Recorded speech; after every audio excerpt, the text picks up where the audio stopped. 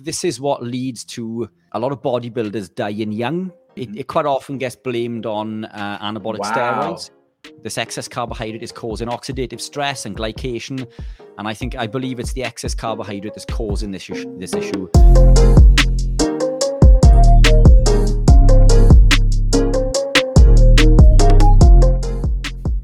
Howdy, everybody, and welcome to episode 177 of the SupersetYourLife.com podcast, your weekly workout motivation to fuel your life inside and beyond the gym. Richard Smith is the UK's leading nutrition expert as seen on TV. He's also a professional natural bodybuilder, managing director of Keto Pro, and host of the Keto Pro podcast. We met a month ago at 2023 Carnivorathon, which he co-hosts with Stephen Thomas, the UK carnivore. Last week, we interviewed him on our other show, Carnivore Coach's Corner, session 17, where he shared his life-changing transformation from being clinically obese, type 2 diabetic, chronically fatigued, and suffering constant migraines through his health and fitness career. So, if you are unfamiliar with who this man is, I invite you to check out session number 17 of Carnivore Coach's Corner, available on all podcast platforms. Today, we are going to take a deeper look into his lifestyle and consider the more important victories, as he will be sharing the positive changes he's experienced concerning mental health, especially anxiety and depression. Proverbs 15:30 states, "Bright eyes cheer up the heart. Good news fattens the bones." That's a pretty literal translation. As we all know, the mind and body are deeply connected. This is a man who has mastered control over his body and his mind. Richard Smith, it is absolutely a pleasure. Welcome to the SupersetYourLife.com podcast, sir. Colt, pleasure to be here as always. Thank you so much for having me back on again. Totally, brother. Big time. For those that haven't heard your story, could you please give us just like a Cliff Note version of how you became a keto carnivore and what that's looked like for you the last 10 years?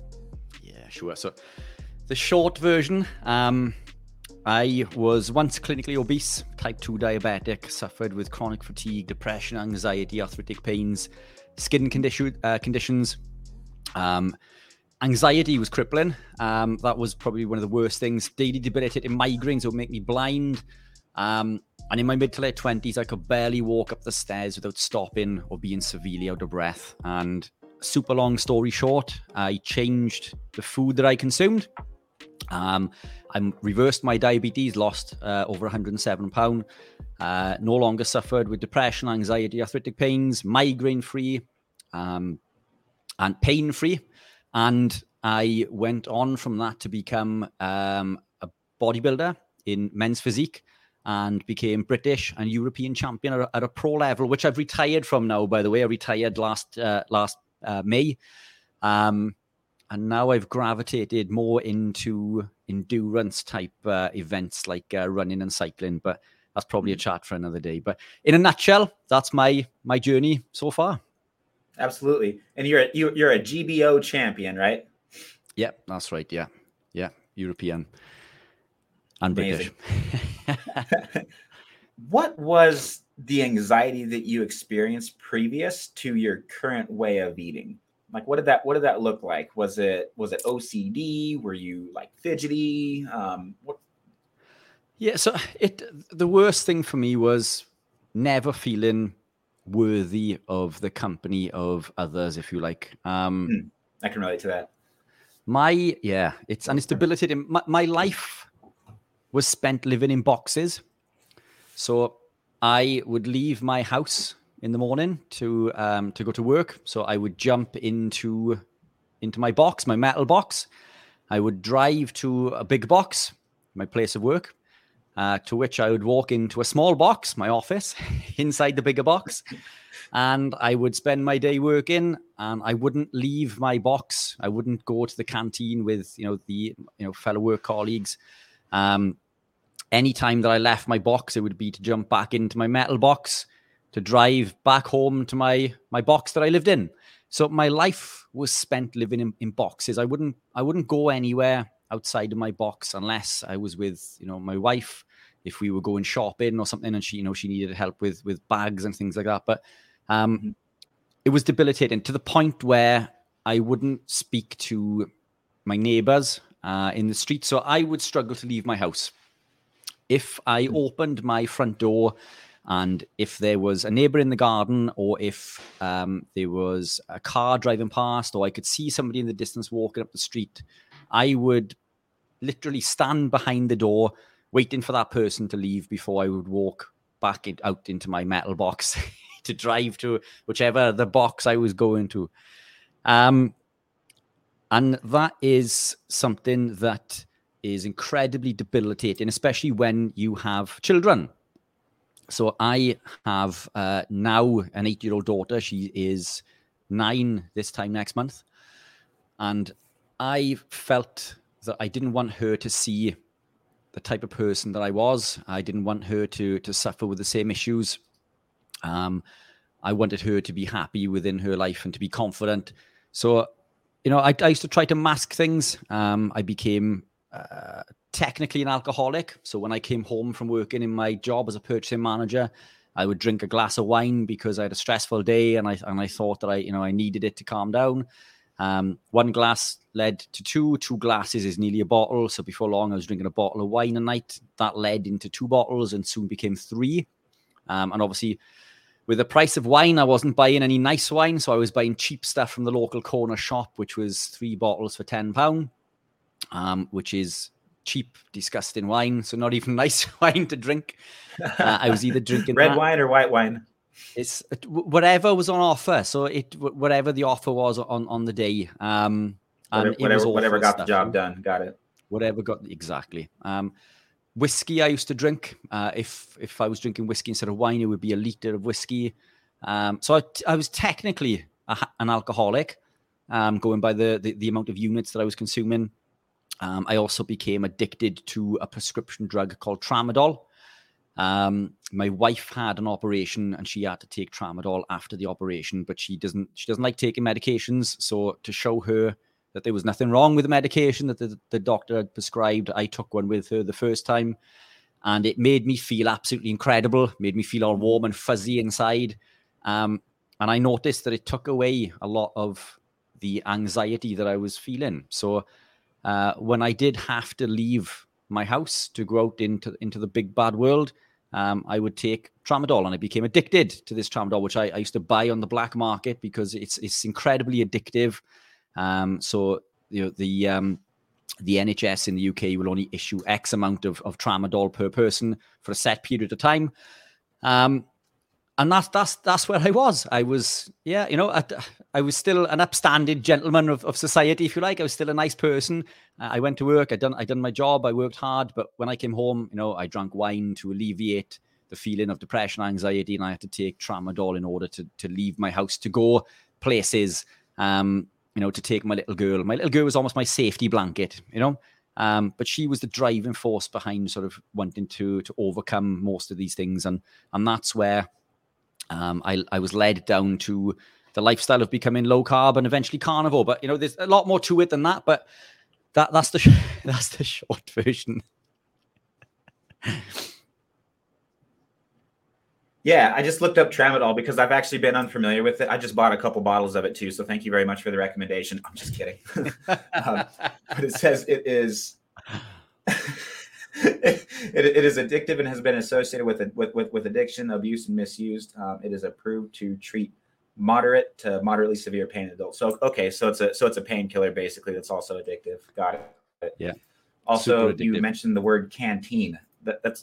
Yeah, you mentioned the word canteen earlier, just as a language barrier. That's not a word that we're like super familiar with over here. So it's defined as a restaurant provided by an organization such as a military camp, college, factory, or company for its soldiers, students, staff, etc. Spot on. Basically, where you guys go on your lunch break, right? Exactly. Yeah. But I used to take my lunch break sitting by my desk. So that's the sad life that I used to lead even. But right. Yeah, I mean, this is what anxiety and depression does to you. For no reason whatsoever, you're constantly unhappy and you never feel fulfilled despite having, a loving family and a group of supportive friends. It's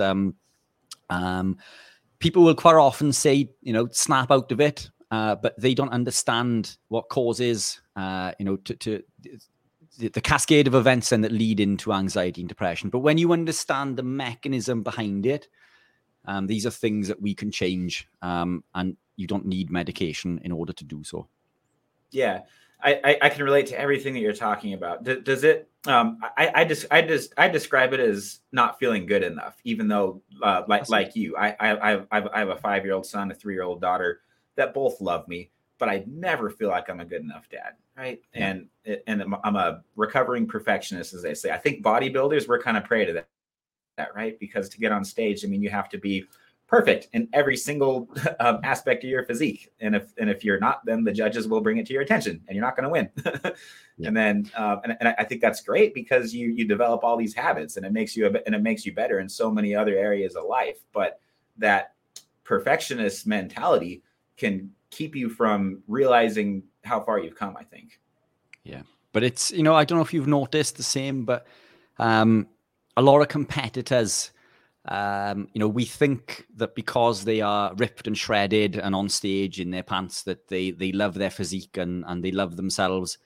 But what I found during, my journey is quite the opposite. I think, in fact, out of every competitor that I ever met, I can only honestly say that I met 2 that I think fit into that box, into that category. What I found was that most competitors actually hated the way they looked. This is why they train so hard. It's almost looking for that, that justification or that judge to say, your physique is good. You're almost up there to prove a point and working hard to overcome all of these insecurities. And I think that's, that was a big thing that I noticed. Most competitors are actually quite insecure in regards to their physique, and that's why they train and work so hard,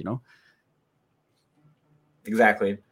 Was it hard to get off of antidepressants?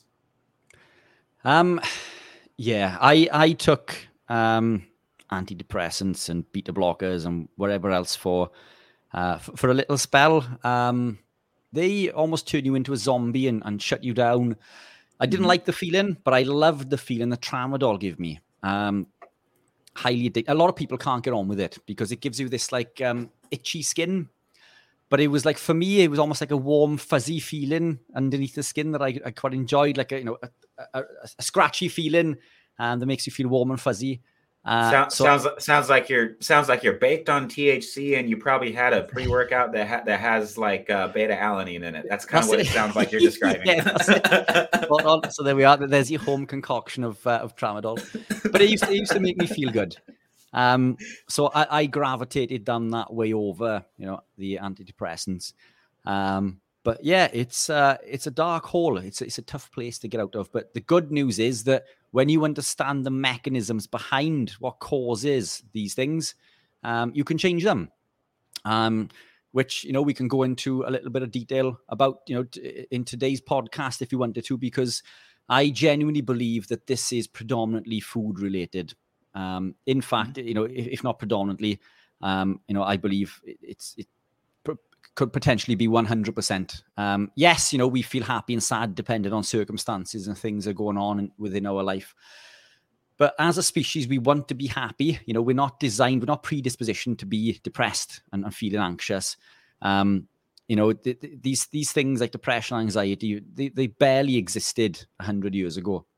But now in today's society is absolutely rampant. But what's changed? The only thing that's changed is the food that we eat, and the food we eat affects the way that our brain functions. Our brains create neurotransmitters, and it does so through converting certain amino acids like tyrosine and tryptophan.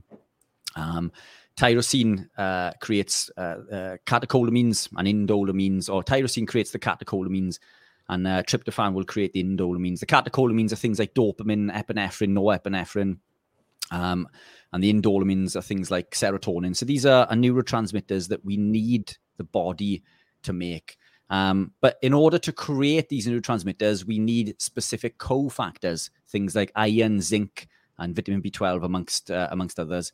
Now, the issue is that what we consume within our food massively affects our body's ability to create and process these neurotransmitters. So, for example, let's look at a vegan diet, and this isn't for any of your listeners that are potentially vegan. I know it's a carnivore. Don't worry about it, mate. They've probably pretty much all unsubscribed by now. Yeah. Yeah. There we are. Fair enough. But look, if anybody is out there who is on your show looking at potentially moving into a more animal-based lifestyle, and they are heavily vegan or vegetarian, it's quite likely that they are not very happy people, because, as I said, the cofactors involved with creating these neurotransmitters are things like iron, zinc, and vitamin B12. Iron does not exist in a vegan diet. What a vegan will argue is that they eat a lot of spinach, and spinach contains iron. But Popeye was lying to you. I hate to break everyone's heart. Iron is contained in spinach, but it's a non-heme iron, and the human body needs heme iron, so we can't actually obtain any iron from the spinach. Things like zinc, yes, we can get that from a vegan-based diet, but vitamin B12, cobalamin, we cannot. Vitamin B12, we can only get from animal proteins. So yes, you can supplement with cobalamin. There are various different types of supplements like cyanocobalamin and methylcobalamin, but cyanocobalamin contains a cyanide molecule, which can't be a good thing. So if you are supplementing no, certainly not. If you are supplementing methylcobalamin is the type that you want to go for. But the beauty is, if you were eating animal proteins, you were getting lots and lots of cobalamin from a natural source. But it's not just enough to eat or consume these foods like zinc, iron, magnesium, vitamin B12, because what we consume them with has a massive impact on how they are assimilated within the body. So zinc, for example, can be blocked. Zinc, iron, and magnesium can be blocked by as much as 100% when co-consumed with phytic acid. So anything that contains phytic acid can block the absorption of these by as much as 100%. So if you have these items on your plate, it's not just enough to be consuming that one thing, because what you're consuming it with can block that absorption by 100%. Things that contain phytic acid are things like grains, nuts, and seeds, and peas, and lots of other things that are consumed within the vegan and vegetarian community. Can I stop you a quick sec, please? For sure. I know that when you take someone that's going from a plant-based diet to an animal-based diet, before even taking carbs out, correct me if I'm wrong, you take out grains and anything that has phytic acid for that reason, right? Yeah, for sure. Okay. So yeah, the biggest bang for your buck is removing, and they're probably on a level playing field. These lectins are detrimental to your health. Mm-hmm. So lectins are carbohydrate binding proteins that we consume in foods that we eat. Obviously not you and I, but in wheat, for example, it's wheat germ agglutinin. And what happens is wheat germ agglutinin binds to the enterocytes lining the gut. Now, the enterocytes are one cell thick. Their job is to protect our insides against external toxins. So they've got a massive job for something that's so small. But when these lectins come in the form of wheat germ agglutinin, they bind to the enterocytes lining the gut. They cause the release of a molecule called zonulin, and zonulin release causes a gap in the tight junction between the epithelial cells, which we don't want. This allows undigested protein molecules to travel into the bloodstream where they shouldn't be, and the body will create antibodies to fight them. The issue with this is through a process called molecular mimicry, the body then starts attacking other proteins in the body that look the same. This is autoimmune disease. If you know anyone who suffers with an autoimmune issue, it comes from this intestinal permeability, and it's more than likely caused through the lectins in the food that they are eating. And typically people who suffer with autoimmune issues consume lots of cereals, breads, pastas, rice. All of these contain wheat germ agglutinin. So gluten is a type of lectin, and that's the one that gets all the airtime, but it's not the only lectin. And other plants contain lectins as well in the form of phytohemagglutinin. So this would be things like peas, and in fact all vegetables contain some form of phytohemagglutinin, and it has a similar impact on the gut. Lectins have been shown to travel up the vagus nerve and cause neurodisruption in the brain, leading to things like Alzheimer's, Parkinson's, and dementia. And there are other factors involved again as well, which are they are involved in the same mechanism that causes anxiety and depression, which we'll go into now. But that's why removing lectins, you're going to get the biggest bang for your buck, because these lectins will also bind to insulin receptors, and they will cause the body to store 5 times more fat than the effect of insulin alone. So when you consume food that contains carbohydrate, so to put that into perspective, if we had a bowl of muesli or cereal that contains, say, 100 calories, and we had a piece of steak that contained 100 calories, so cereal for breakfast or steak for breakfast, this cereal contains carbohydrates, so it's going to elicit an insulin response, which is going to upregulate, it's going to activate hormone lipoprotein lipase, which breaks the bonds in the glycerol backbone and signals the body to store fat. That's what insulin does. It breaks the bonds in glycerol backbone, tells the body to store fat. Now, these lectins will bind to insulin receptors and cause 5 times more fat storage than that effect of insulin alone. So in theory, that bowl of muesli is storing 5 times more fat than that piece of steak does. So this is why the caloric value is highly flawed, amongst other reasons. This is why we cannot go on calories, because the effect of insulin and lectins and various other things, which are in podcasts that I've discussed with various people, including Professor Bart Kay. But these lectins are detrimental. They're not good for us. So if you can remove those, even over carbohydrate, you're going to see an improvement in your health. And then parallel to that are the vegetable oils, the seed oils, which are high in an oxidized omega-6 called linoleic acid, which causes more insulin resistance than carbohydrates do, around 6% more insulin resistance. Unfortunately, almost everything in the supermarket contains some form of vegetable or seed oil. It's almost impossible to get away from. Every sugary treat, every cake contains this, these seed oils high in this oxidized omega-6. That's why they put maltodextrin in it too, to jack up your insulin, to make sure that you store all those fats, which is the last thing that you want with all those. So we definitely don't have, anybody working against us that wants to make us sick and wants to make us go to the doctor, right? No, we'll leave conspiracy theories for off here. Yeah, at risk of getting the channel blocked, which I can attest to. Yeah, but it's look, these foods are detrimental. So yeah, over carbohydrate. That's why I push those two things over anything else. But the wheat germ agglutinin in itself is incredibly detrimental to our health. But foods that contain the wheat germ agglutinin quite often contain this phytic acid as well. And between the two of them, they'll block the absorption. So the wheat germ agglutinin will bind to the microvilli lining the gut. So our microvilli are like little fingers, and we have all of this surface area to absorb nutrients. But what happens is when we consume lectins like wheat germ agglutinin, it binds to the cells on the epithelial cells, enterocytes that line the gut on the microvilli. And it reduces the surface area. So now instead of having all of this surface area to absorb nutrients, we've got that. So it's been massively reduced. So between the lectins and the phytic acid, we're massively reducing. So if we look at a typical bodybuilder diet. I'm sorry, is that why you were saying earlier before we started recording that my gut has probably been healed because it's been 4 or 5 months since I've had any vegetables at all? Yeah. So when we remove the lectins, the gut heals, because it's the binding of these lectins, the carbohydrate binding proteins that bind to our DNA. They bind to our cells, and then they cause gaps in the tight junction between the epithelial cells, which we don't want. And when we remove these lectins, the cells close the gap and our gut is healed. Now we no longer suffer with leaky gut. And now these autoimmune issues that we've been heavily dependent on medications for years and years and years disappear in weeks. And it sounds like witch doctor stuff, but this is basic, biology. This is, and it makes perfect sense.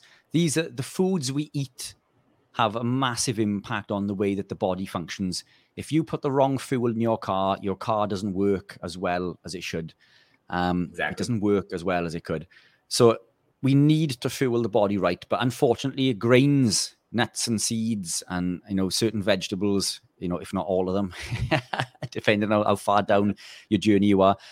They're not good for us. They're not. It's a massive misconception. We're told that fruits and vegetables are high in all of these nutrients, but they're not. They're a very poor source of nutrients, and what little they do contain are often blocked and negated by the compounds that are contained within these fruits and vegetables. Meat, animal proteins are the most nutrient-dense food on the planet. So if we look at a typical bodybuilder diet, chicken and pasta, or chicken and rice. Now, there is a caveat. Sweet potato, which are high in lectins and phytic acid also. So that chicken, for a start, is typically lean chicken, so it doesn't contain the fat. Now, the amino acids that we can consume within the protein, we need bile in order to elicit that absorption. We need fat to allow us to absorb those amino acids and our fat-soluble vitamins like vitamin A, D, and K. So we need fat. Fat co-ingested with protein increases muscle protein synthesis. So carbohydrate does not increase muscle protein synthesis despite an increase in serum insulin. But co-consumption of fat does elicit a further increase in muscle protein synthesis. So we need fat to absorb amino acids, and we need fat to absorb these fat-soluble vitamins. Yes, you can still absorb the aminos and these vitamins, but it's a lot lower.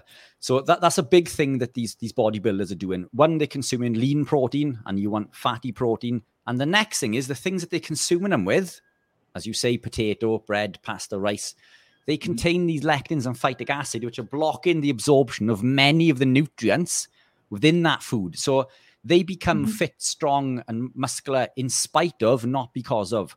However big that they are, when they are consuming these foods, they would be bigger and stronger if they took out the carbohydrates, they ate fatty cuts of protein, and they co-consumed it with fat and not with these foods that contain these lectins and phytic acid. So the standard bodybuilding diet is absolutely counterintuitive. And I think this is why, you and myself included within the community have seen, such a quick increase in muscle gain, despite not using anabolic supplements, which, again, most of these people and competitors do. And I'm not against that. That's a personal choice. But we have seen big gains in muscle mass, while managing to stay incredibly lean, not having to put our bodies through these detrimental, refeeds and bulking phases. I didn't have a bulking phase. There was no bulking phase. There was no, you don't need to. No, you don't need. People think they're building muscle faster when they have carbs, because carbs are making them retain water. They're making them appear bigger, and maybe it gives you a little more leverage on a big lift or something.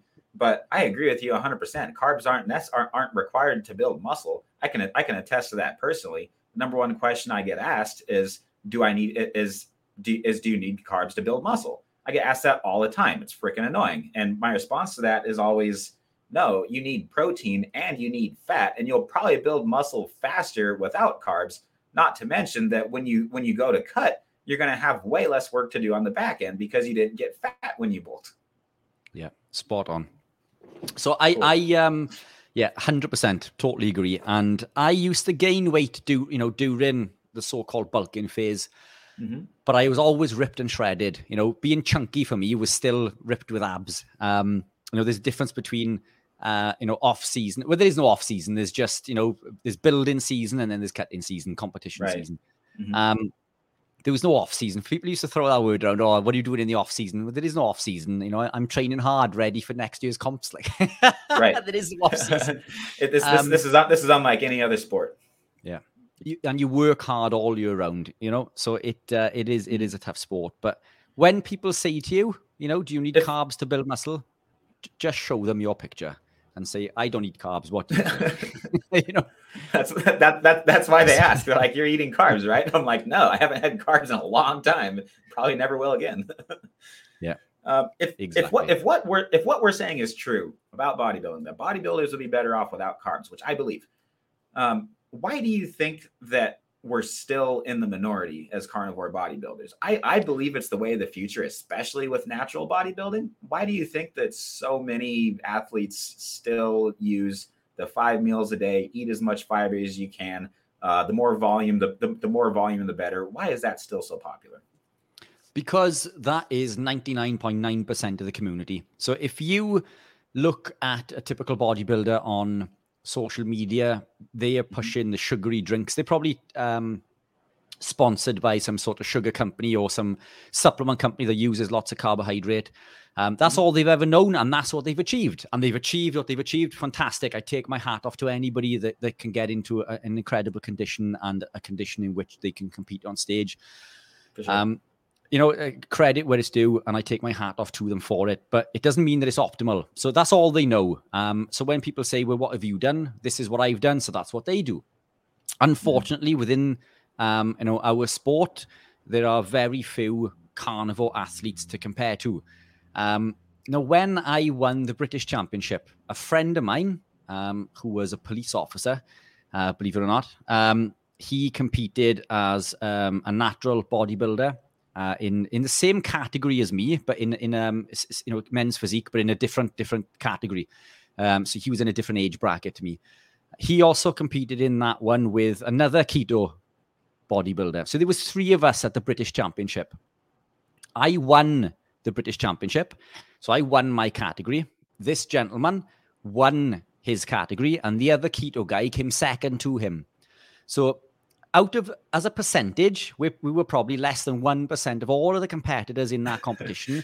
Yet we came in, first and second between the 3 of us. And had that other guy that came second competed in a different one, then it's quite likely he would have won his as well. So wow, that's amazing. Way to represent, bro. That's inspiring. Exactly. That's really cool. But yet you speak to somebody and it's like, oh, well, there's their excuse is there's always an exception. Maybe you're genetically gifted, and it's like, no, it's not the case. I am not genetically gifted. If you saw pictures of me when I was clinically obese, and you saw pictures of my old man who's died now of heart complications, he was morbidly obese. I do not come from a good gene pool. My genetics are incredibly poor, but I beat my genetics. I've switched on a different set of genes through something called epigenetics, which is controlled through diet, and lifestyle. So I compete now in running and cycling, and I've got a Garmin watch, which measures my VO2 max, my heart rate, amongst all of these metrics. And it tells me what I'm capable of running at an estimated best effort, basically on 5K, 10K, half marathon, etc. And it tells me that based on my metrics, based on my VO2 max, my heart rate variability, my heart rate, whatever else it takes into account, it tells me that my best expected effort on a 5K is 23 and a half minutes, give or take. Now I've run a 5K in 18 minutes 45. So nearly 5 minutes quicker than my Garmin is telling me that my body's capable of. Am I fit? No, I don't.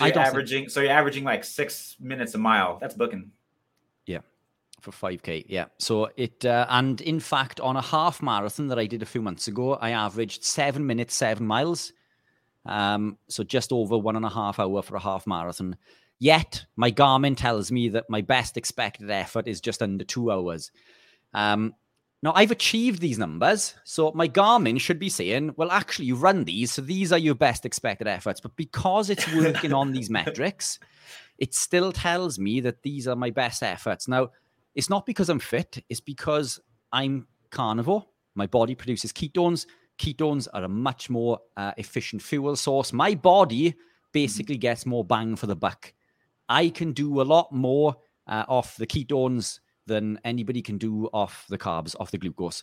So it's not because I'm fitter than that person. It's because my body is more efficient.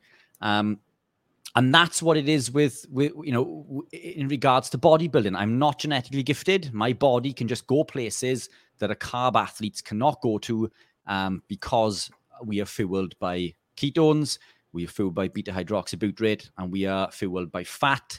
We are fat burners, so it's easy for us to shred. It's easy for us to build, and we can outperform those stats. So I've gone off on a tangent there a little bit, but it's when people say about genetics, it's not genetics. It's to do with our lifestyle. And everybody that lives this lifestyle reaps the benefits and sees an improvement in health, well-being, athletic performance. And it is the future. It is the future of athletic performance. And people are falling into it.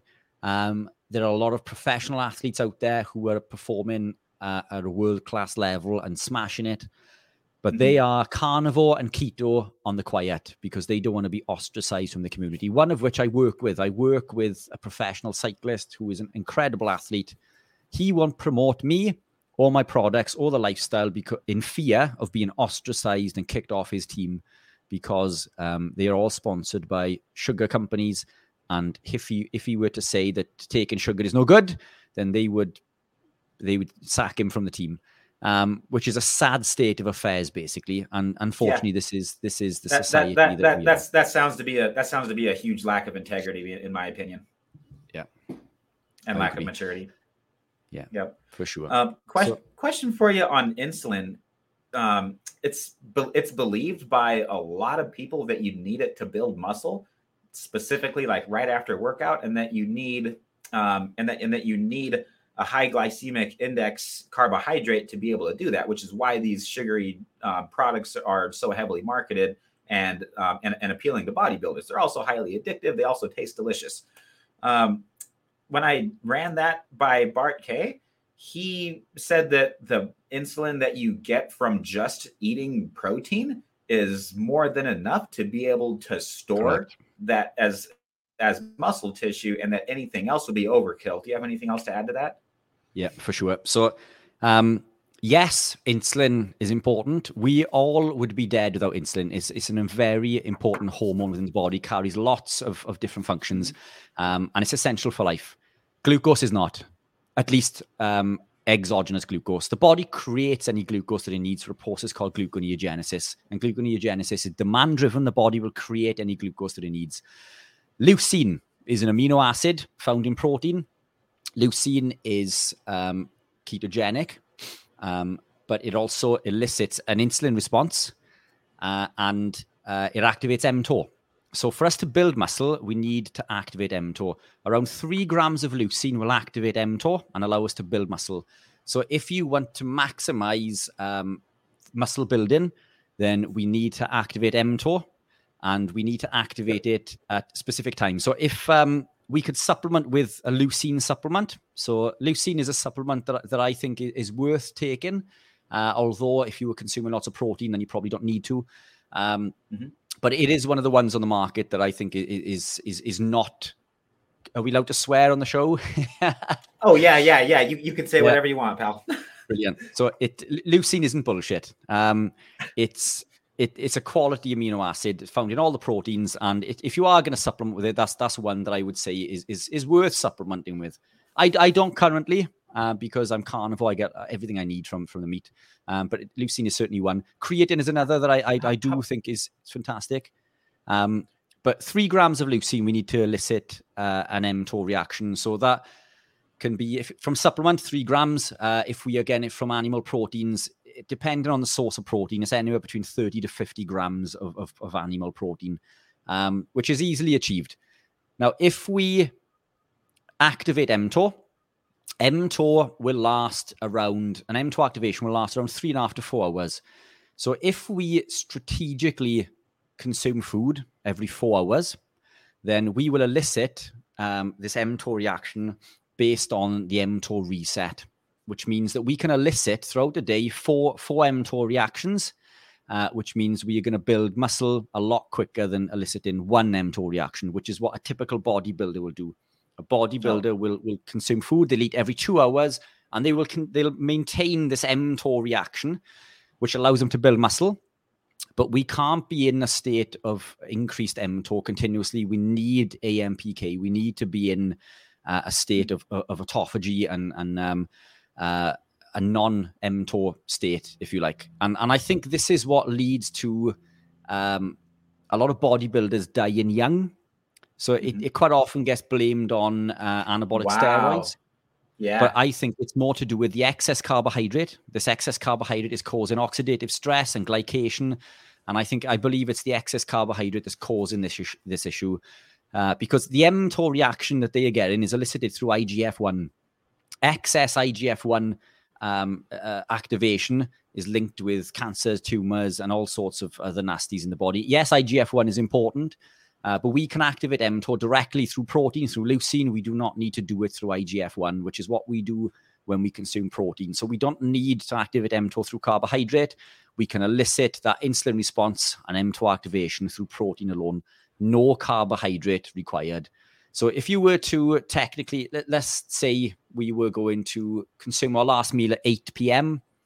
and then we were going to train at 8 a.m., then we can elicit an mTOR reaction at 8 a.m.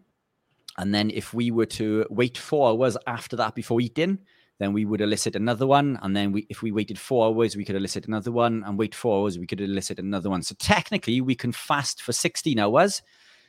Granted, the whole 16 isn't in a state of autophagy because we're activating mTOR through training, but we're still in a fasted state to some degree. So we're still going to benefit from the benefit of brown fat activation and lipolysis.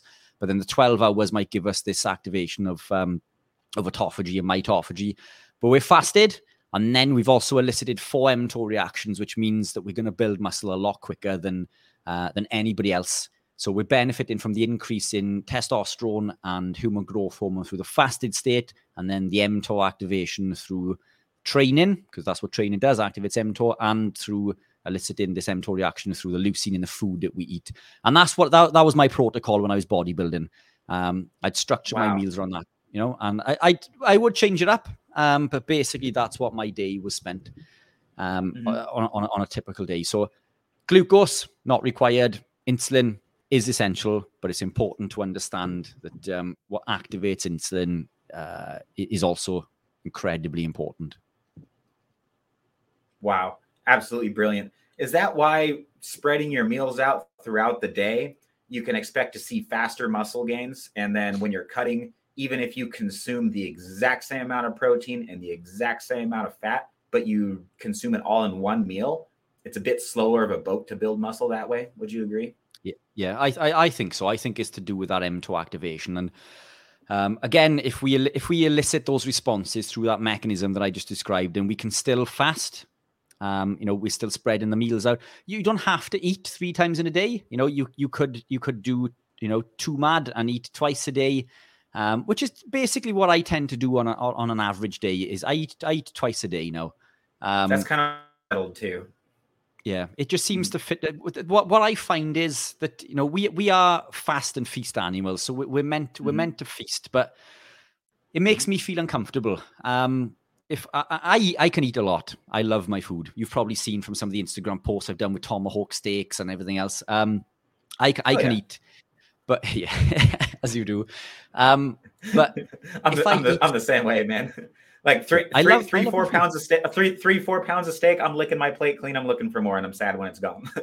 Yeah, exactly. And I love my food, so I'm addicted to food. But I've just changed the food that I'm addicted to. So I love my food, but if I eat everything in one meal, I feel bloated. I feel uncomfortable. It takes longer to go through my system, and then it affects my mood because my belly's poking out. It hurts when I'm running because it causes back pain. Then if it's right before bed, then your sleep isn't what it should be. Yeah, but do you know, I eat not long before bed, and the reason I do that is because I'm glad, because I'm the same way too. Yeah. So, we're told not to eat before bed. The body heals and repairs when we're sleeping. So I eat not just before, but I do eat maybe an hour, max 2 hours before bed. And if I don't, I don't sleep. So I'm a big advocate of eating, close to bedtime. This whole thing about not eating too late. Yes, don't eat carbohydrate too late, but protein and fat, well, why not? What does the lion or the cheetah do in the wild? It doesn't kill its prey and then leaves it until it's it's ready to eat. It eats it and then it falls asleep. It doesn't sit there and go, I'll probably sleep better if I just wait until like sleep next to it and guard it, and then in the morning, like I gotta have my breakfast in the morning. Make sure I have some oatmeal. Make sure I have my carbs ready to go in the morning. Oh yeah, let's go. Yeah, exactly. And what does the cheater do after eating his meal? Curls up and falls asleep. So it to me it just seems to make perfect sense. It seems to work best for me. It may not be suited to everyone, but I'm certainly not against eating just before bed. I go to bed on I go to bed on a super full stomach every single night and have for quite some time. And I guess now I feel a little bit better about it, because everybody says that you shouldn't eat too close to bed, and I'm like, I don't know, man. It feels right. Like I'm not hungry until right before bed, and then bam, that's when I have. If it's 2 meals a day, the first meal is usually small and just kind of like enough to stimulate mTOR, around 40 grams of protein. Make sure my fats are always a bit higher than that, so I'm still in ketosis. And then probably like 4 hours later, I try to fit it within a 6 to 8 hour window, or as small of a window as possible. Then I just feel great by the tail end of the fast the next day, and then not even remotely hungry until when I normally eat. Yeah, spot on. So yeah, it works. You're a perfect advert for the keto carnivore lifestyle. So yeah, the food we eat has massive impacts on the way the body works. But I mean, circling back to this anxiety and depression, there's a number of factors that contributed to me healing, or reversing this anxiety and depression, and it comes back down to these neurotransmitters, the catecholaminergic neurotransmitters. So as we touched base earlier, the catecholaminergic neurotransmitter synthesis needs tryptophan, tyrosine, and cofactors. The food we eat blocks these cofactors. So even though you were consuming certain foods, you were blocking the body's ability to absorb and create these neurotransmitters. One in particular is dopamine. Now, we are hardwired to chase dopamine. And we should be producing it naturally. But if we are unable to produce dopamine, we will find it from other sources. So what do? Well, we can procreate, because that will give us a dopamine hit. Not always our choice, though. So what's the next easiest available thing? Well, it's a sugary treat or carbohydrate, because a cake, a biscuit will give us this dopamine fix. And that's what we do. And then we do that and we feel good. So we do it again. We eat more. All of the while the foods we are consuming are blocking, again, the body's ability to create these neurotransmitters, blocking our body's ability to create all of these, dopamine, epinephrine, norepinephrine, serotonin, melatonin, everything the body needs. So we go back for more. That's why they call it comfort food, because it gives you that dopamine response. Yes. And so it gives you a chemical neurochemical reaction as if you won a bodybuilding championship. That's an extreme, but any time that you accomplish something, I mean, for me, it's publishing a podcast. Bam, dopamine hit. I love publishing podcasts. It's like I pour my life into this show, man. When one of my athletes checks in and has something positive to say, bam, that's a dopamine hit. And so when you start looking at food as your answer for that, that's a huge problem, because now you're eating foods that are going to strip your body of nutrients, and they're highly addictive. Your body doesn't have the nutrients that it needs anymore, and so it's looking for more food and for more dopamine and for more nutrition, and it's just never satisfied. Yep, never satisfied, and it leads to this cascade of events that are detrimental, because now we're consuming foods that are high in carbohydrate, even though we may think our cereal or bread, pasta, right, wherever it may be, is good for us, or grains. What happens is that it leads to insulin resistance. And this is inevitable over time. So if you consume excess sugar, carbohydrate, you will develop some form of insulin resistance over time. Now, the issue with this is that it creates more ACE2 receptors. So when we look at viruses and infections, these need to bind to a receptor site within the body. And, in particular to some viruses and infections, it could be different receptors, but the ACE2 receptor is a common one. We all have these receptors within the body, but what happens is when we become insulin resistant, the body creates more of them. So what this means is now we are, when we are more susceptible to a virus or, around people who suffer with viruses and infections, we're now more susceptible because we're giving this virus more docking stations to bind to. So now we've become ill because we've created more of these receptors within the body.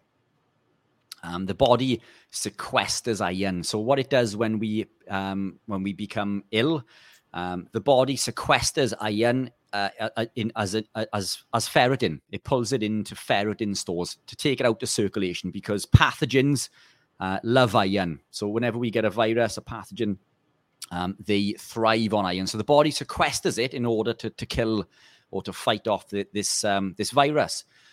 The issue with this is, as I said earlier, the catecholaminergic neurotransmitters within the brain require iron as a cofactor in order to create these neurotransmitters. So now we can't create these neurotransmitters. So now we've got a virus or, some sort of illness. The body has sequestered this iron, which makes us more ill or more depressed because we cannot no longer fight off this virus because our iron that we are consuming from our diet is no longer bioavailable to create these neurotransmitters. So now the neurotransmitters are blocked. Now we feel depressed and sad, and then we eat more crap. And then it's this vicious cycle, the downward spiral that prevents the body from being able to heal and repair. So the answer to this is that we need to remove the foods that are causing these problems. So this is the foods that are blocking the absorption, these lectins, these phytic acids. We need to take them out. We need to eat more animal proteins, more nutrient-dense animal proteins that contain these cofactors, these, the magnesium, the iron, the vitamin B12, various others that we mentioned. And now the body can create these neurotransmitters, and now we don't feel as depressed. Now we're happy, and now the body is able to fight off viruses, infections. Because another thing that occurs through excess carbohydrate consumption is something called glycation. So this is when cells, if you like, become sticky. The glucose molecules will bind to cells and cause them to glycate, to become sticky. And this causes advanced glycation end products, which cause havoc within the body. And this leads us to becoming unwell as well and sick and unhealthy. So it's this massive cycle, if you like, of ill health, which stems from the foods that we eat. So when we remove these offending foods, we feel better, we feel healthier, we improve its insulin resistance, we reverse the glycation, and now the neurotransmitters in the brain are able to be produced from the foods that we are eating.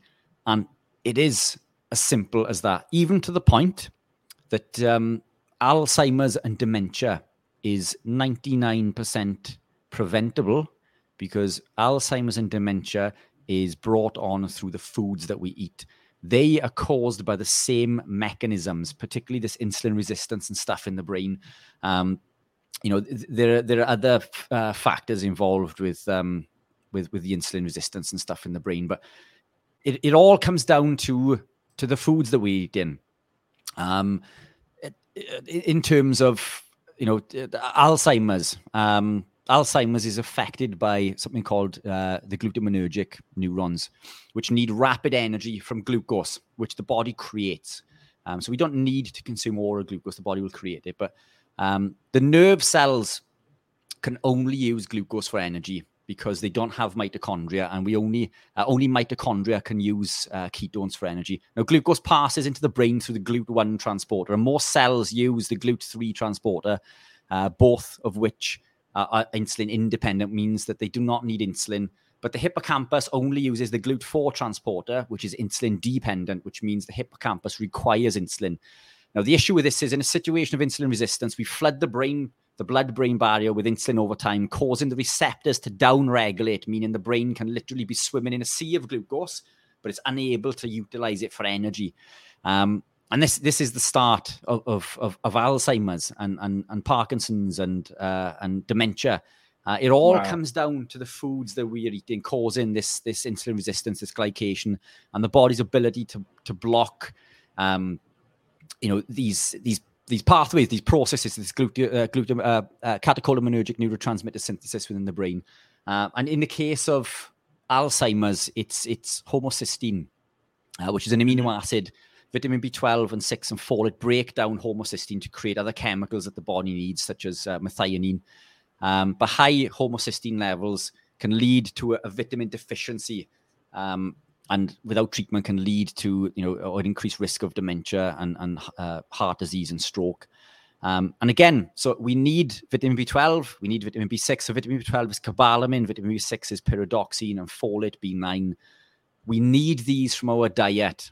And when we co-consume these foods from a vegan or vegetarian style diet, we block the absorption of these nutrients. And in the case of cobalamin, as I said earlier, we can only get it from animal proteins. You cannot get cobalamin through plants. Yes, you can supplement, but why should you have to supplement? The fact that you need to supplement means that something isn't right.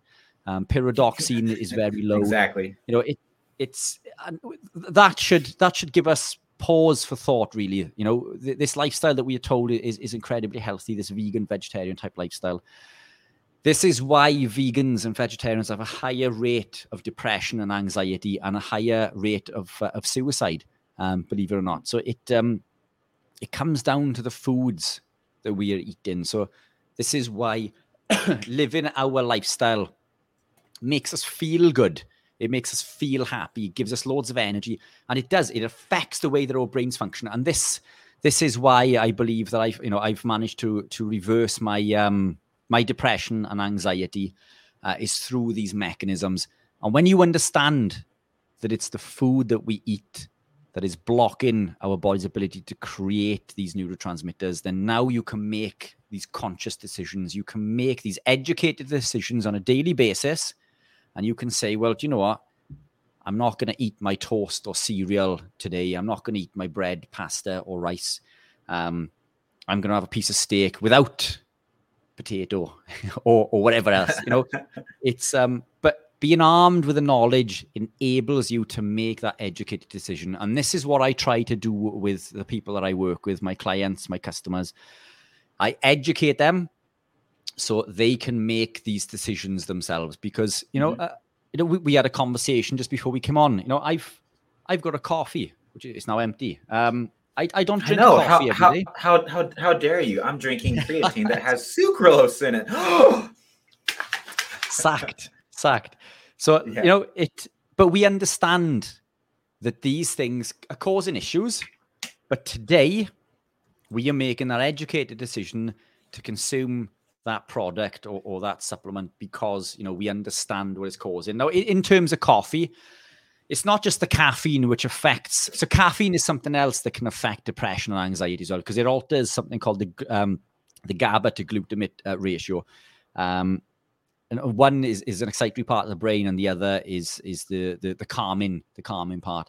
And that's what caffeine does. Is it increases this ratio negatively, which leads to anxiety. It blocks the adenosine receptors in the brain, which can downregulate the body's ability to cope with the caffeine. And it doesn't give you energy. It blocks it makes us feel that we're not tired, even though that we are. So it doesn't give you energy. It just takes away the perception of us being tired. So that's why, like, after you've already had 300 milligrams before a workout, this is what I used to do. I'm 4 months caffeine sober now. But I don't recommend that everybody cuts caffeine out of their diet permanently for those that we're training, because if you're having a cup or two of coffee a day, that's the damage that you're causing is minimal compared to a lot of the pre-workouts that'll have 500 milligrams plus, and it's not just the caffeine, but they're loaded with a whole bunch of other stimulants too. But that makes a lot of sense now as to why it would kill your appetite, but not in a good way. Like you don't like you're not hungry, but it's because you kind of feel sick. And when you consume too much caffeine, it doesn't give you more energy. It makes you more tired, and then you're screwed, because then all you can do is wait it out. You're just going to feel like crap for the next 4 or 5 hours. At some point, the piper's got to be paid. Pay him today or tomorrow. At some point, you've got to pay the price. And I understand that. Now, I've got an incredibly tough sort of week or two that I've been going through in regards to work and things. So this has been helping me borrow tomorrow's energy today, if you like. But I'm also conscious that when I get to the end of that road, I'm going to crash and burn. But I'm using it as a tool, but I understand how it's affecting me. There are benefits to taking caffeine because it is a fat mobilizer. If you take caffeine before you train, it will allow you to burn more fat. But too much caffeine will cause damage to the adrenals and increase cortisol. And increased cortisol will cause fat storage. So it's not a case of more is best. There is a happy medium in regards to using caffeine. But it's not just the caffeine in coffee. It's a compound called acrylamide, which leads to inflammation and can cause cancer. Acrylamide is in all coffee, whether it's decaf or not. So, but again, this acrylamide is accumulative, and I understand that. So I understand that I have to drink, loads of coffee every day for it to build up to cause a problem. If I'm having one now and again, it's not going to cause an issue, and I'm happy to take that. But it's understanding the effect and implications of consuming those foods. But it's not to say you can never eat any of these foods again. If one day you want to go out and have an ice cream, then that's fine. It's all about the rule, and not the exception. If you were living healthy, 30 days out of a month, that little bit of ice cream isn't going to cause, a massive issue within your body once your gut is healed. Now, do I eat ice cream? No, not really, but I'm just using it as an example. It's okay to fall off the wagon. Yeah, thanks for addressing that too, because we don't want to sound like we're holier than thou, right? And like we never break any of these rules. Like, I don't consume carbohydrates because I can't handle it. It's like being an alcoholic. Like if I'm gonna have a donut, I'm gonna sell out the entire factory, right? There's people that I'm guessing that you're probably like me too. Then you have like people like in the rest of my family that can eat a cookie and stop. I'm like, how do you eat one cookie? How is that even possible? Like it's either no cookies or the entire box. And so for me, yeah, cheat days are ketogenic ice cream every Friday with a protein bar. For that reason too, it gives me something to look forward to, and it helps a lot of our clients stick with their meal plans long term too, because we got to look at what's realistic. We live in a correct. Yeah, we live in a world where cake and pies and stuff is part of our culture, man. And if you take that out of someone's life, like their life could fall apart. And so I think as coaches, we need to be sensitive to that too. And that's exactly why circling back to something that we mentioned off air, just before we came on. Yeah, let's dive more into that. Actually, I think that would be great for our listeners. Perfect. So look, I am a strict carnivore. I don't drink coffee very often, and to be honest, if that's all I've got to worry about, then I don't have an awful lot to worry about. But generally, I am incredibly strict. I would regard myself as being one of the strictest carnivores on the planet, with the exception of Dr. Chafee. Dr. Anthony Chafee, I believe, is the strictest carnivore that I know. And I take my hat off to him for that. He doesn't drink coffee because it causes serious inflammation within his body. So he can't get away with that. It doesn't cause inflammation in my body unless I drink it excessively. So I've got a little bit more leeway there. But coffee is that's my little thing now and again. But coming back to what you said, we live in a society that's full of chocolate treats, cakes and cookies and breads and rices and all this sort of stuff. And even though I live a strict lifestyle, I didn't wake up yesterday being a strict carnivore. I began low carb, then I gravitated into dirty keto, then clean keto, and it was a progressive, an incremental journey that led me down to become carnivore, which was roughly 4 years ago. But even then, I was probably more animal-based over carnivore, strict carnivore. And now I've gravitated into a more stricter lifestyle. But I'm conscious that not everybody wants to live our lifestyle. Not everybody can make such a drastic step. Yes, to you and I, eating steak every day is fantastic. And I would never go back now, But to somebody else, to somebody else, that's such a big step. So so what I do at Keto Pro is I cater for everybody within the low carb ketogenic community. I produce breads and pastas and wraps and cakes, all sorts of stuff that are low carb and are there for the low carb community, all with varying degrees of strictness, if you like, from being low carb up to strict keto and then on to being strict carnivore. But I help and work with anyone who wants my help, regardless of where they are on their journey, because I've tried doing that strict approach, and it seems too much of a big step for most people. These incremental changes work best, and what I've noticed recently is a lot of animosity within the Facebook and social media groups, where somebody will post a meal that contains something that isn't carnivore or keto, and everybody will jump on that person's back. God forbid. How dare you? You're a disgrace to the carnivore community. That's not keto. That's what and it's like... Yeah, lions and dogs and cats aren't even looking at you the same anymore. They're like, come on, bro.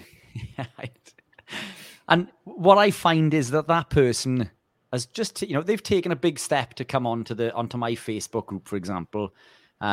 Taking a lot of guts to post a picture of their meal, and they're looking for support. And then what they get is 10 people putting negative comments on. That person leaves my group, throws the towel in, and goes back to being incredibly unfit and unhealthy.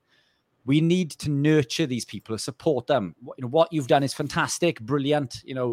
Keep it up, excellent work. Or by the way, maybe the sauce you're using, maybe you could swap it for this one because it does this, or maybe you could swap this out for that.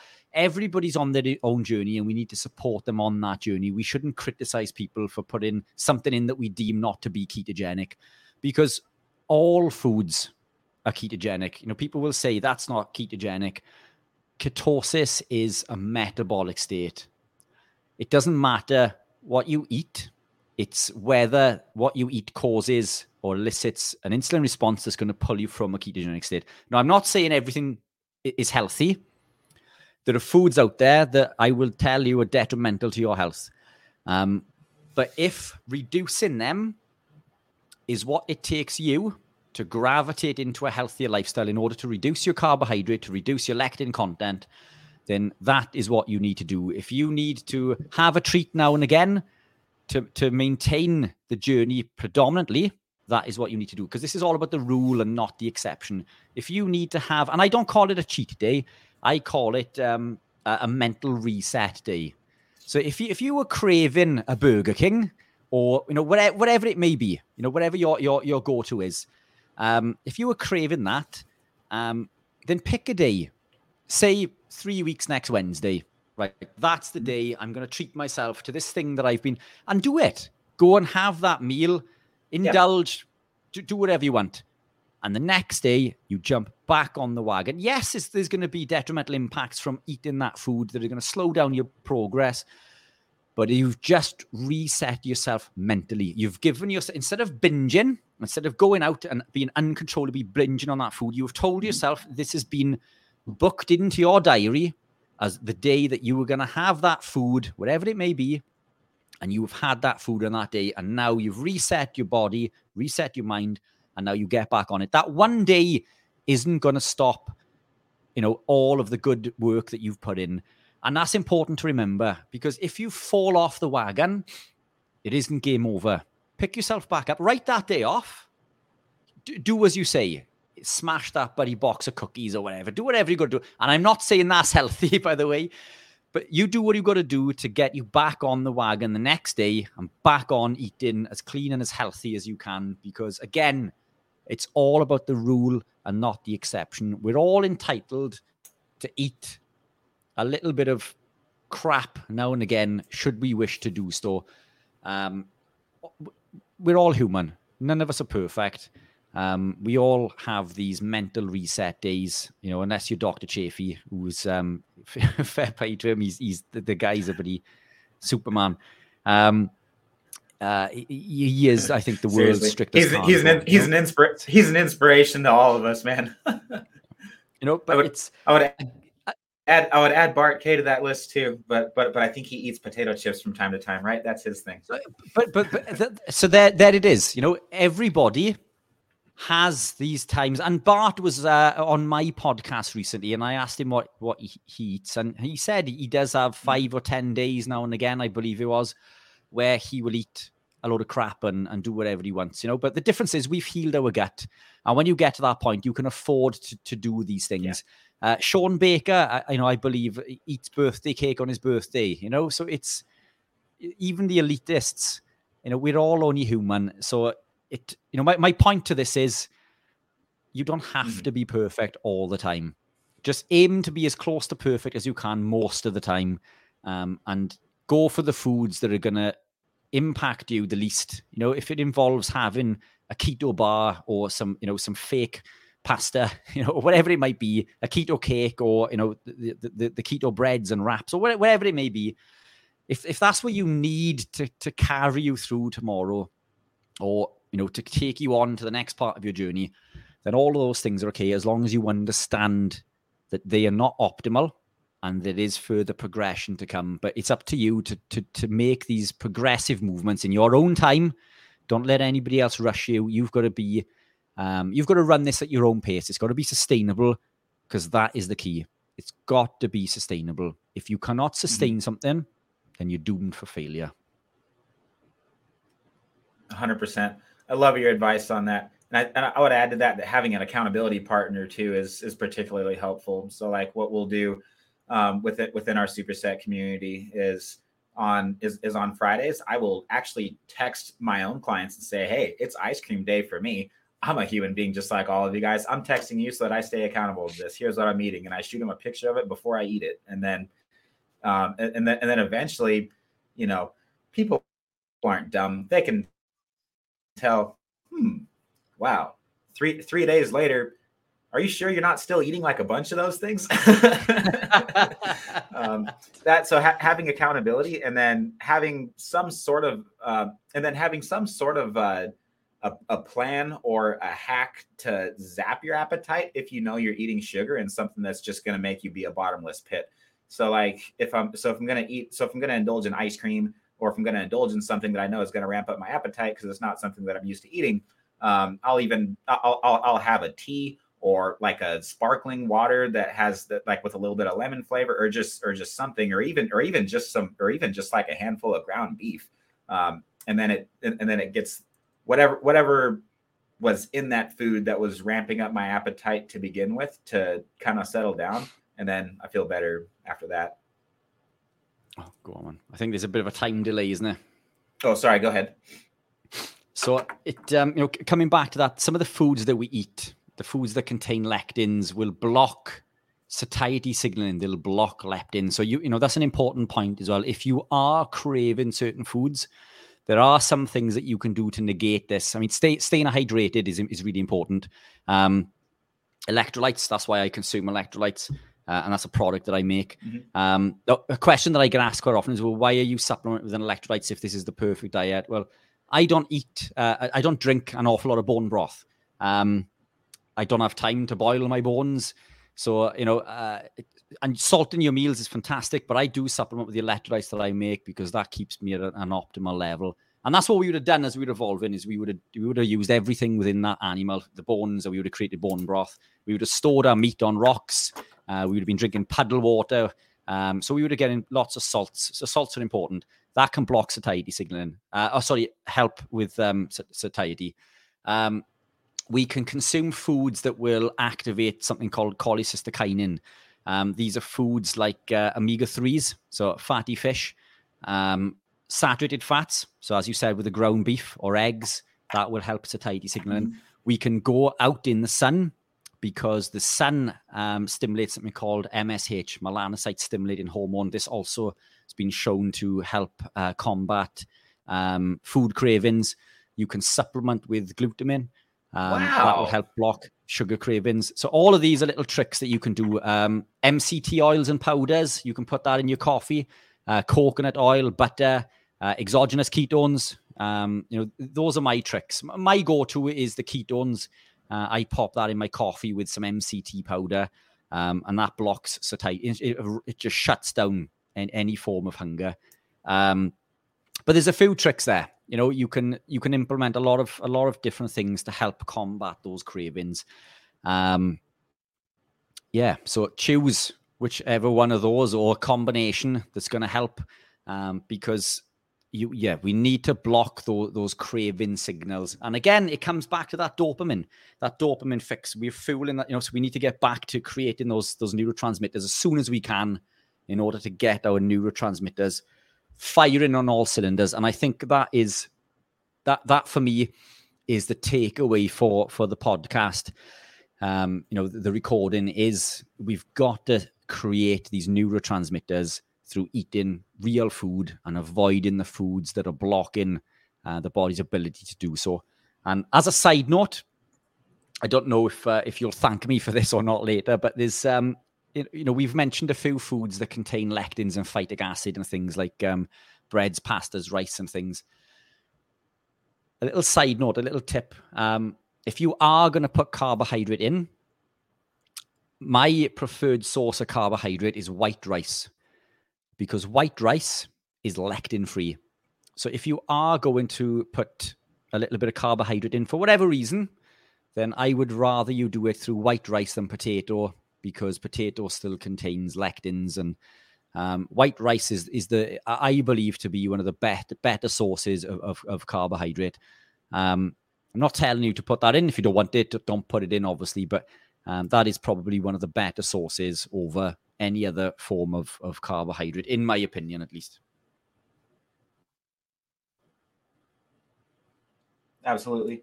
For those that are listening too, if you have not heard our conversation on Carnivore Coach's Corner, we actually took a deep dive into the Keto Pro fueled by fat, exogenous ketones, and exogenous electrolytes, and both of those are this is probably the single best electrolyte supplement I've ever seen. Most electrolytes, correct me if I'm wrong, are too heavily loaded in sodium, which can deplete your potassium intake, correct? So yours is so yours has a very, very hefty dose and a bit more reasonable dose of sodium compared to other I'm not going to say any names, but basically there's like two or three leading electrolyte supplements that all my clients are hooked on. I'm not a huge fan of them. I just use Celtic sea salt, the pink potassium cave salt, because it's got a 1-to-1 sodium to potassium ratio. So that's been my electrolyte, I guess, solution there. But yeah, it's called theketopro.com, guys. Go check out these supplements that he's talking about. That and the exogenous ketones is also something else that I'm curious about experimenting with myself personally. I've never tried it before. And I said in the last episode I was going to send you bits, and I have not sent them yet. So I need to get my butt into gear and send you those. But it's I'm in the middle of moving facilities. Dude, I got to get my butt into gear too. I was going to send you something. We need to actually exchange physical addresses after this. Definitely. Both as bad as each other. But yeah, we're both busy guys. Yeah, we'll get to it. So yeah, I'm in the middle of moving facilities. I've currently got 3 facilities on the go at the moment. Wow. And it's so lots going on, and I'll be in a far better position next week, hopefully. But yeah, it's for any of the listeners that do visit the website, please don't shoot me. When you visit the website, I stock a wide range of stuff that from low carb up to dirty keto all the way up to strict carnivore.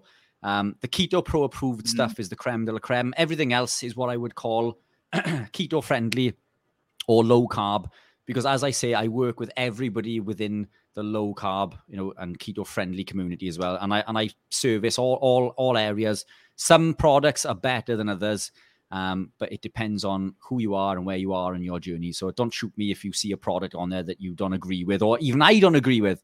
They are there for a purpose, to help others who are not as far down their journey as you and I are.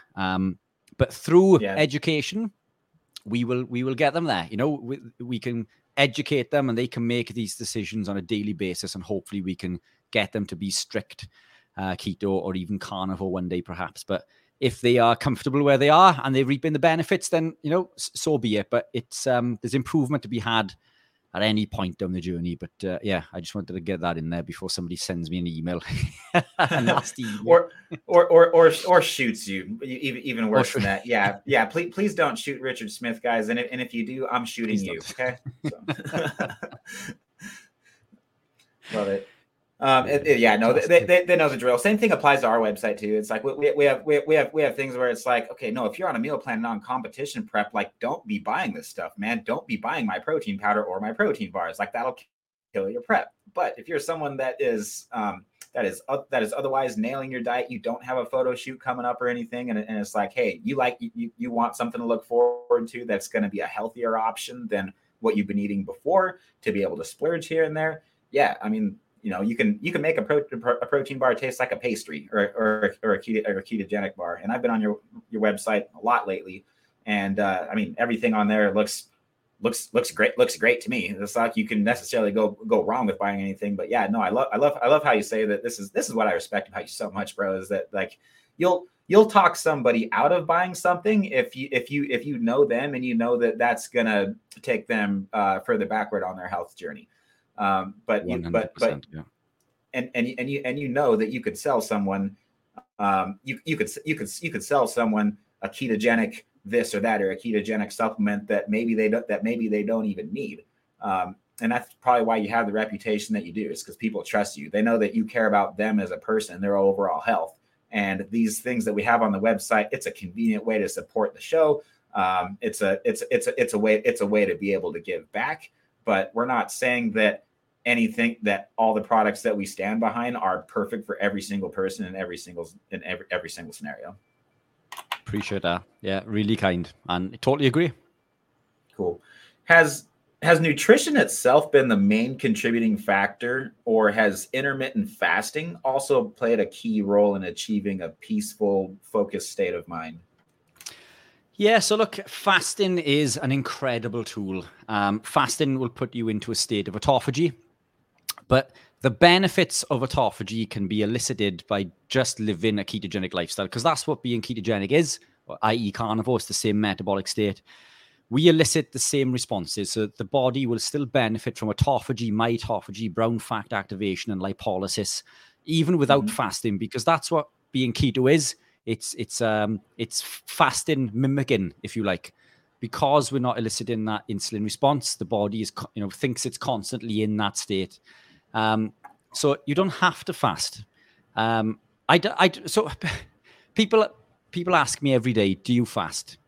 And my answer is no, but technically I do. And what I mean by that, because you don't do it on purpose, but you just kind of fall into it. Exactly. I don't wake up saying, right, this is my fasting window, this is my eating window. I wake up, if I'm hungry, I'll eat. If I'm not hungry, I don't. I eat when I'm hungry. If I'm not hungry, I don't eat.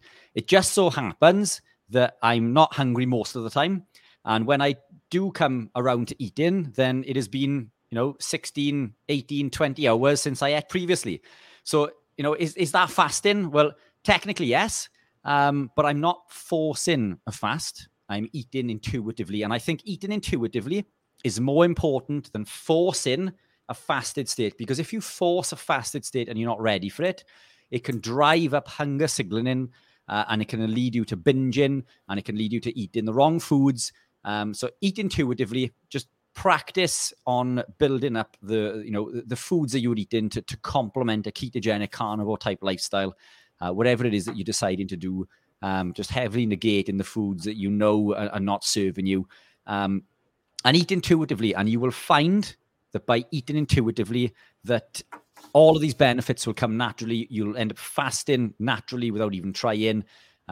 So yeah, autophagy and fasting, I think, has attributed it. But again, just to circle back to what we said in regards to the neurotransmitters, this catecholaminergic neurotransmitter synthesis, it's the foods that we eat, or more importantly, the foods that we're not eating, because we're not blocking then our body's ability to create these neurotransmitters. And in there lies the key to combating, this depression, this anxiety, And that has been the biggest contributing factor. Fasting certainly helps, and it does elicit lots of benefits. Just eat intuitively, eat when you're hungry. It's and that's, I think, the best advice that I can give. Wonderful. Do you use non-nutrition related rituals such as meditation, deep breathing, prayer, sex, or punching kittens? I love that. Yeah, so I've tried meditation a few times, guided meditation. So I'll go onto YouTube and I'll play like guided meditation. Quite often, if I'm struggling with sleep, I'll go on and I'll look for high frequency meditation and I'll listen to that. There's a lot of science to back this up as well. Whether I haven't looked into the clinical trials and research papers in regards to how deep the benefit is as I would with nutrition. But what I have seen does seem convincing, and it does seem to work for me. The meditation, certainly, breathing, exercises, definitely. And training, since I've been doing this running and cycling, I'm a thinker. My brain, we had this conversation before we came on air. My brain works overtime, and I do not stop thinking, especially when I go to bed. My mind works overtime, and it's absolutely debilitating. The one time that I do not think about anything whatsoever other than what I am doing is when I am fighting for my life running or cycling. So if I am running, like in a race, or I'm running with a group of people and I'm giving everything I've got, all I'm thinking about is taking my next breath and not keeling over. Then that is when everything. I think we talked on this on Carnivore Coaches Corner too, right? About how like that's kind of the reason both of us got into running is for mental health. Like if you're one of those people like you and me, it's like, man, like we're sold out to this lifestyle, man. Like this is what we do. This is what we live, eat, sleep, breathe. No pun intended. But sometimes to stop thinking about work and as a content creator, everything that you have going on, just escaping for an hour and going for a long run, and it's just you and God and freaking and nature. It's therapeutic. Yeah, it does, and it does make you feel good. There's a thing in running called the runner's high, and I believe that is to do with the production of ketones within the body, because runners who are carbs, who do a long run, will end up burning and creating, burning fat and creating ketones, whether they're ketogenic or not. And they feel that euphoria after. And I believe it's to do with reaching that level of ketone production, which we have constantly, because we're in ketosis, all of the time, or at least most of the time. But running certainly makes me feel good, and it blocks out everything. I went out on the bike recently with a guy who's ranked 48 in the UK in Ironman. He's currently on his way to compete in the World Championships. So he's an incredible athlete. I went out with him on the bike recently, and he is an incredibly strong athlete. And I was fighting for my life to keep up with him, and I didn't think about anything else. There was nothing else I could think about, because all of my energies were spent on sticking on his back wheel or keeping him in sight. And I was dead to the world after, but I felt amazing. So, all of these things will contribute to you to you feeling better. Even go for a walk, get out, get some fresh air, get into the countryside, grounding. I think there's a lot in that. And I think that environmental hormesis, like cold water dipping and, red light therapy, I think there's merit in those things as well. What I don't believe in is molecular hormesis. And by that, I mean consuming foods that are meant to be antioxidants, turmeric, being one of them, these foods that are antioxidants and not antioxidants. And we can speak about this another time, I think, but it's, they are in fact pro-oxidants, and they activate something called the NRF2 pathway, which is an oxidative stress pathway. But that's a science lesson for another day, I think. But do it naturally, cold water dipping, meditation, all of these things are fantastic tools. And what I find is that when you gravitate into our lifestyle, you start to look beyond nutrition. And that's where we begin to look at training. We begin to look at other factors, the toothpaste we're using. You notice that like pretty much all carnivores that I know that are 90% or more strict carnivore, they're big into grounding. They're big into getting sunlight. They're big into cold plunges and ice baths. I'm doing at least 1, if not 2 ice baths a day. And it's just like, I love it. I really love it. I love how I feel when I'm done. It's, I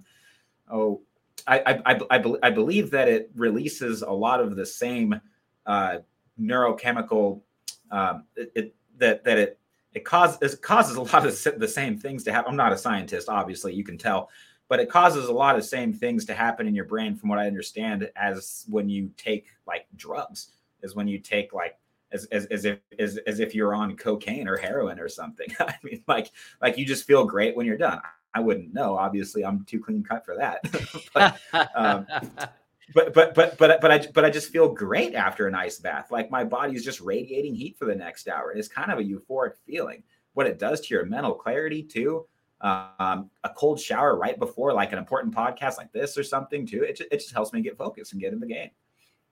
Yeah, I agree. So yeah, it goes well beyond diet. Even in regards to what you put on your skin. I'm careful. If the general rule of thumb is if you won't put it in your mouth, then it doesn't go on your skin. If you're not going to eat it, then you shouldn't put it on your skin.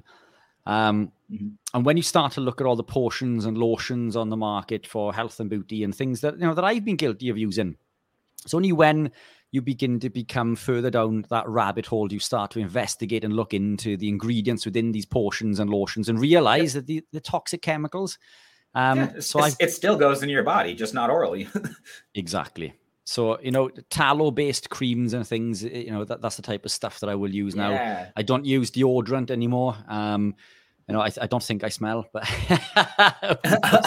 I use the tallow skincare that I use. It's got a little bit of peppermint oil in it, so don't shoot me for that.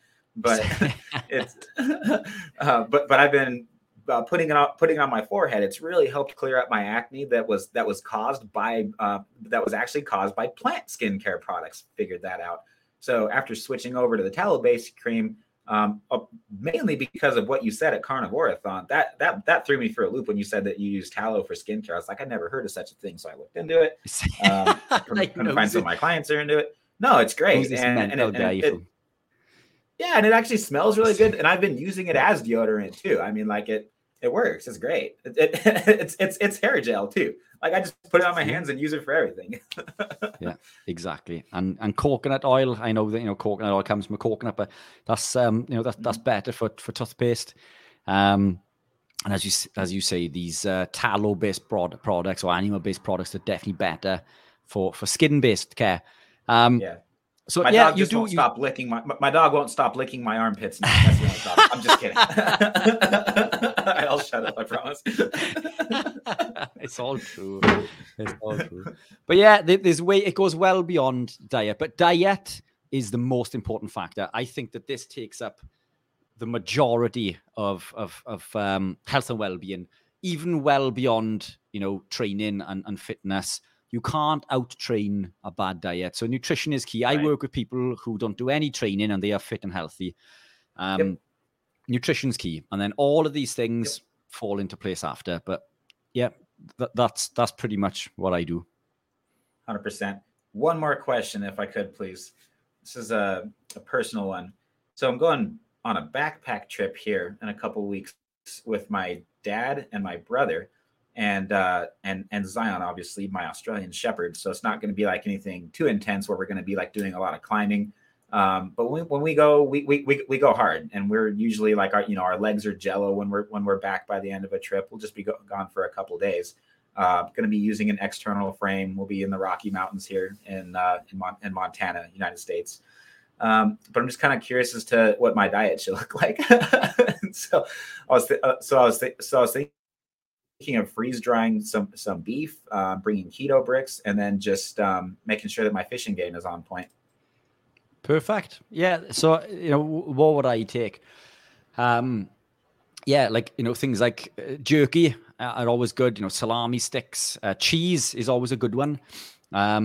Eggs you could take, because you could boil some of these before you go. You could cook some meats before you go.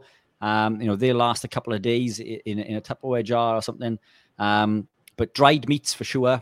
Keto brick, fantastic. The keto bars that we do, I would take.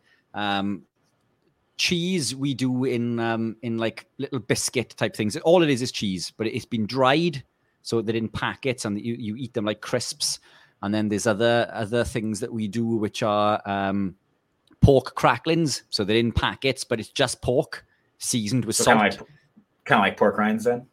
Exactly. Pork rinds, exactly it. In like, a chip packet, if you like, Yeah, and they're super light. That's a great idea. Exactly. But keeps coming back to the basics. It just comes back to the meats again. And that's what I would do, exactly as you say, and make sure that's incentive, as you say, to get your your fishing on point. So it's live off the land, isn't it? Yeah. Lots of butter too. Got to remember that one. We can cook everything in butter. Good stuff. Yeah. Amazing.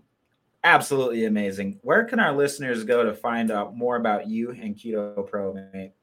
Brilliant. So the website for Keto Pro is theketopro.com. There's lots of free recipes for the keto community on there. Lots of videos and guides and things which are free, but most of the content is available on YouTube, which is Keto-Pro. If you search for Keto-Pro, you should find me on there. On Instagram, I'm Keto_Pro. And again, don't shoot me in the foot. I do post content for the low carb community as well, so it's not always strict. But I do post the links and news things towards new YouTube podcasts and releases that we've done. Also on Instagram, my personal one is Richard_Anthony_Smith. I tend to post content on both profiles, but the personal one is more to do with the athletic side and things that I do personally. But it's they both sort of coincide. And I'm in the middle of setting up a Mighty Networks as well, which will be available shortly. So keep an eye out for that. You can sign up to the newsletter on the website. And we'll let you know when that's like. It is live now, but there's nothing in there. We haven't been active in there, but we will be going live in there regularly. Hopefully, inviting special guests such as yourself on to part words of wisdom to the community. We're going to have people like, I'm going to ask Dr. Chafee if he would kindly come on board and part some words of wisdom. We've got Professor Kiltz is already on there, so he's a member. So fantastic, brilliant person to have on board. But we're going to be posting loads of content and information within that Mighty Networks, and helping people, guiding them through their journey. It'll be free to join initially, I believe, but we're going to have paid content in there depending on specialized courses. But it will be going live in there, and lots of advice and things. And I do a live, as you know, once a week on YouTube with Stephen Thomas. We go live at 7 p.m. UK time every Sunday, and we usually get guests. We had Robert Kiltz on last week. So we're looking at inviting other guests such as yourself and Jonathan and whoever else wants to come on to part two as a words of wisdom. You name the date and I'm there. I'd be honored. Perfect. There we are. Sold. Fantastic. And Stephen, fantastic. He's a fantastic carnivore full of advice. And that's what we do. We go live on there, and that's free. So you just come on there. That's available on my YouTube channel. It's available on his as well. If you missed the live, it's recorded and you can watch it back again. But we answer Q&A's live. We'll have a few speaking points, but we get lots of people participating, asking questions, which we will answer there and then. And if we don't know the answer, we find out and come back on the next show. But super exciting. And that's it really for me. It's as easy as that. Wow. It's very, very clear by your generosity how much you care about every single person that's asking you questions about anything in the health and in the health and nutrition space. I know that you do some free consultations too. I'm just going to tell all of our listeners, guys, support Richard and everything that he's doing. All right. He sold his houses. I mean, he's sold out to this lifestyle, and he all of us are in this for this are in this for the same reason. We don't do this to make money. We do this because we believe it's right, and we believe that it's changing people's lives. So Clearly it is. Thank you again so very much for your time, Richard. God bless you and everything that you're doing. And whenever we talk next, it's not going to be soon enough. So I'm looking forward to it, whether it's Carnivorathon or whatever. So thanks again so much brother. for anytime. Yep, you got it. All right. Well, we'll chat real soon. Yep. Well appreciated as always. Pleasure. Thanks so much, everyone, for joining us. If you found this helpful, please pay it forward by sharing with a friend. Our Apple Podcast review of the week is from Susie. What a great interview with Lauren Thomas, pro and head judge. I learned so much regarding the divisions and what a judge looks for. My plan is to compete in Figure 2024 at the Open Natural, and I'm excited to be part of such a great team. Thank you, Colt, for having Lauren as your guest. With every interview and special guest, I always gain more knowledge for the sport. That was so sweet of you to say, Susie. Thank you so much for that wonderful review. Our store review of the week is from Michelle McElwain. The sickest prize I've ever won from my competition, Skullbell's Tri-Rope, heavy metal emoji. She's referring to our deltoid desolator cable attachment that we handcraft here at our shop in Joliet, Montana, with no slip grip rubber skull handles, extra long rope so you can hit those triceps, lats, and rear deltoids more effectively than the imported ones at the gym. We are back in production after the move. To order, visit supersetyourlife.com. And when you place your order, be sure to tell us what color you want yours to look like or view photos from our gallery. You can also DM us on our personal Instagrams or our Skullbells Instagram with a description of what you want your cable attachment to look like. Swirly colors have been very popular lately. They're $65 US plus shipping and handling. And as with all of our services, all purchases go towards supporting this podcast, which is the heartbeat of supersetyourlife.com and what keeps our athletes educated and motivated every week as they train for their own individual and health aesthetic goals. Congratulations again, Michelle, for your big win at the Open Natural. Colt and I were honored to be one of the official show sponsors, and I'm so glad that you liked your deltoid desolator.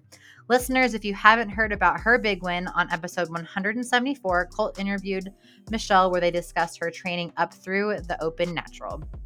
Thanks, babe. Yeah, that was a super fun episode. Okay, client spotlight. This is Chrissy Bowman from LA. She is currently 7 weeks out from her first bikini competition, which is going to be the NPC Tahoe show at Lake Tahoe, Nevada. She's looking absolutely stunning, having started her prep very lean already.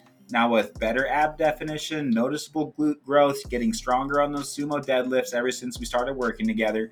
Chrissy is super active on Instagram too, so you can follow her there at Chrissy, just like it sounds, CHRISSYBOW__. She was also on our podcast on episode 155, where she taught on all things postural therapy, as she is a postural therapist. And Coach Mark and I went over her meat-based diet, meal plan, and workout split together. Chrissy is a hard worker and a brilliant coach herself. She will be back on our podcast and our YouTube channel very, very soon. Looking forward to that. All right, back to you, babe. We got a big announcement here. Ready, guys? Big celebration. If you're not subscribed to our nutrition podcast, Carnivore Coaches Corner, you're really missing out. Coach Colt and Mark Ennis are thrilled to announce they are ranked number 108 in the U.S. by Spotify in nutrition podcast. Number 1, here we come. What a huge accomplishment. Colt and Mark collaborate weekly, diving deep into meat-based nutrition and advanced hypertrophy training, featuring guests such as Richard Smith. Next week, they're interviewing Danny Conway. Then they're recording a pull day special, having recently published a push day special and a leg day special. So you're covered with how we train on all muscle groups. If you're a fan of the low-carb lifestyle or just getting into it, search Carnivore Coaches Corner on Apple Podcasts, Spotify, iHeartRadio, Radio Public, Overcast, Google Podcasts.